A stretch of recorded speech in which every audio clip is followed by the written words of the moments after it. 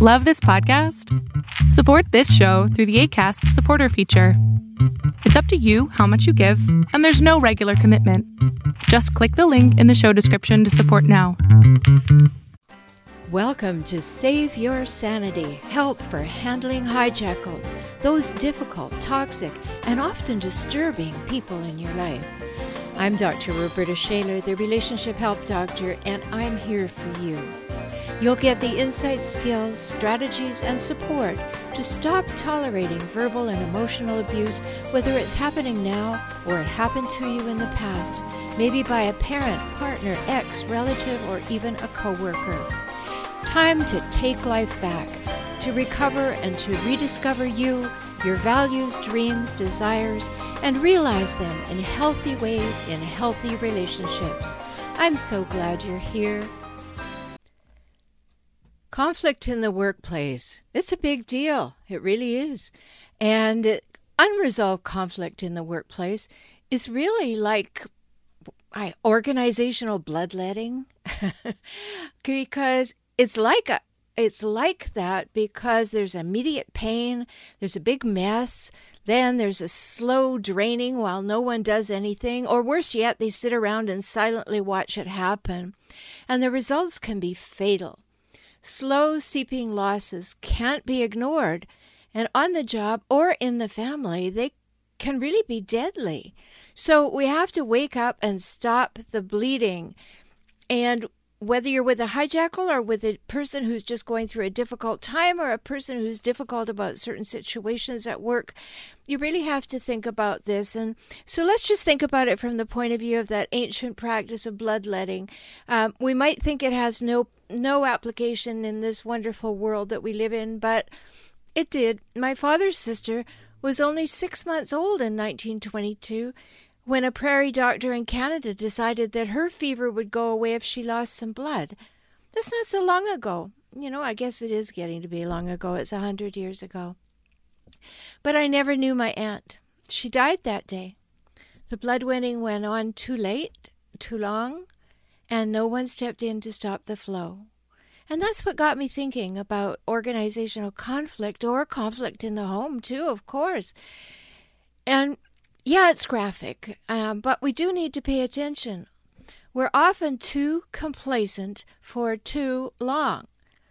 And profits drop, anger flares, productivity declines. We're not getting along. We avoid each other when conflict is not addressed.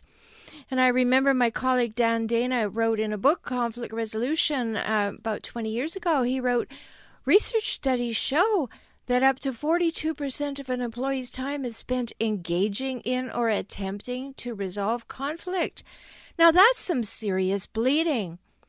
Can you afford to have 42% of your time or your payroll dollars being drained in that way? More importantly, can you allow your own time or energy or creativity or passion to be drained in that way? That's a major energy leak. Think about it. You get up on a Monday morning looking forward to a great week. And as you're driving into work, you remember that last week your coworker managed to take the credit for the work the two of you did together. Whoops, big energy leak. Then you remember the look the coworker gave you across the table as she spoke of her success. The look said, "Don't make a scene. Let me have this one." Another big energy leak. You notice the feelings, the anger, the betrayal, the shock, the unfairness, and it ran through your whole body. Another energy leak. And then you begin to dread seeing her in 20 minutes. Yet another energy leak. Does this sound familiar? Sure, things happen at work. Ambition leaps over integrity. It's not pretty, and it needs to be addressed. Think back to Donald Trump's reality show, The Apprentice. Shows beginnings of cracks in the integrity shield. In the beginning, all the players were focused on their team winning. As the show progressed, it comes down to having only one person winning. So big questions show up, just as they do in the workplace. Will ambition leap over integrity? Will the dogs eat the dogs until only one remains alive? This supposed insight, I guess, into the workings of big business, old though the program is, can't translate well into day-to-day operations of the average home or organization. On the whole, people have to learn to play nicely together at work. The question is, who's teaching them? When I go into an organization where folks are at each other's throats, it's often very late in the game. Someone's screaming at me, "Fix this mess." And that usually means fix the other guy or make my life easier. And the energy leaks have turned into a flood. No one can pay attention to the work because they're being swept up by the current tidal wave of energy leaks. There's anxiety, there's anger, there's irritability, there's fear. The organization and the department is bleeding to death, and you need a tourniquet immediately. A strategy for removing unnecessary sharp objects from the workplace. So what is that tourniquet? Me. Call in an outside expert, they figure. So by the time conflict has escalated to severe blood loss, you do need expert help. It's a 911 business call. Save the employee, save the company, do it now. Same thing happens at home. Save the marriage, save the home, save the peace. A manager or the CEO is too invested in an immediate fix to understand the patient's pain or diagnose a situation or negotiate a remedy. They're too close to the blood. They want to sew him up and get him back on the front lines, a kind of surgical solution. That's a short-term gain leading to long-term pain. An outside expert like myself can apply a tourniquet and stop the blood flow. And it's important to be out of the feelings mix that complicate inside help. That's why you need someone from the outside. And that puts me or someone that you hire into a better position to see all sides of the issue, mediate the issue, and ensure a solution that will be more focused on overall health and wellness of the company or the marriage or whatever. And that is the focus of the expert's work. She's not trying to run a company, meet deadlines, oversee operations, and mediate a conflict. So what's the remedy? Certainly, a tourniquet is a quick fix, but that's not all that's needed. According to Webster, a remedy is something that corrects or counteracts a disease or condition. That's where the really progressive, successful organizations shine. Because workplace conflict, as I said at the beginning, can have very high cost. There's a huge increase in employment lawsuits. In the mix of wrongful termination, discrimination, and sexual harassment, and all the little slights and disputes and squabbles and power struggles leading up to them, you have a recipe for low morale, increased absenteeism, and downturned productivity. Then add the tendency of people to rush to court.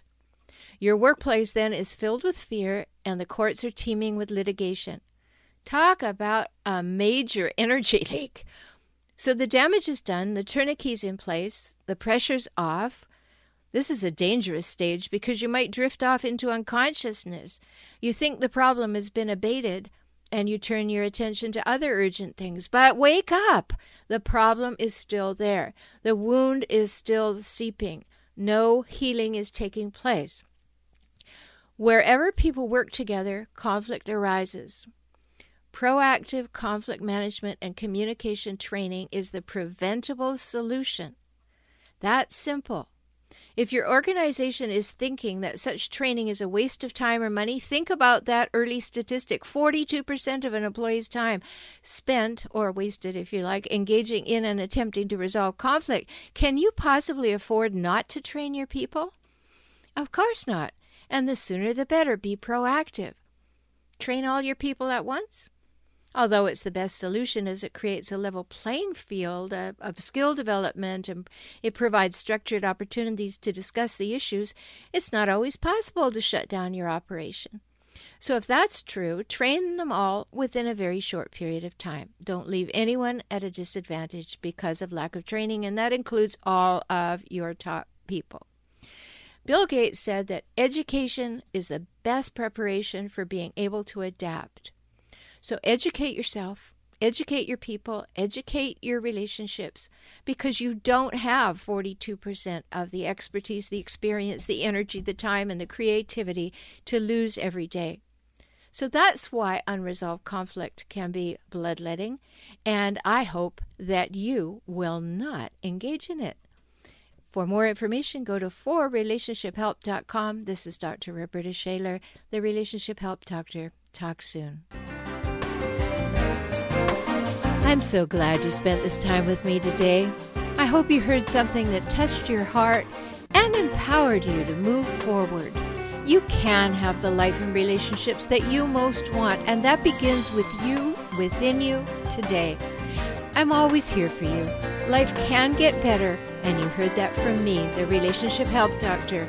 I'm Roberta Shaler, and I work with clients throughout the world through video conferencing. We can talk. So learn more at forrelationshiphelp.com, forrelationshiphelp.com, or visit me on YouTube at For Relationship Help. Join me for next week's show.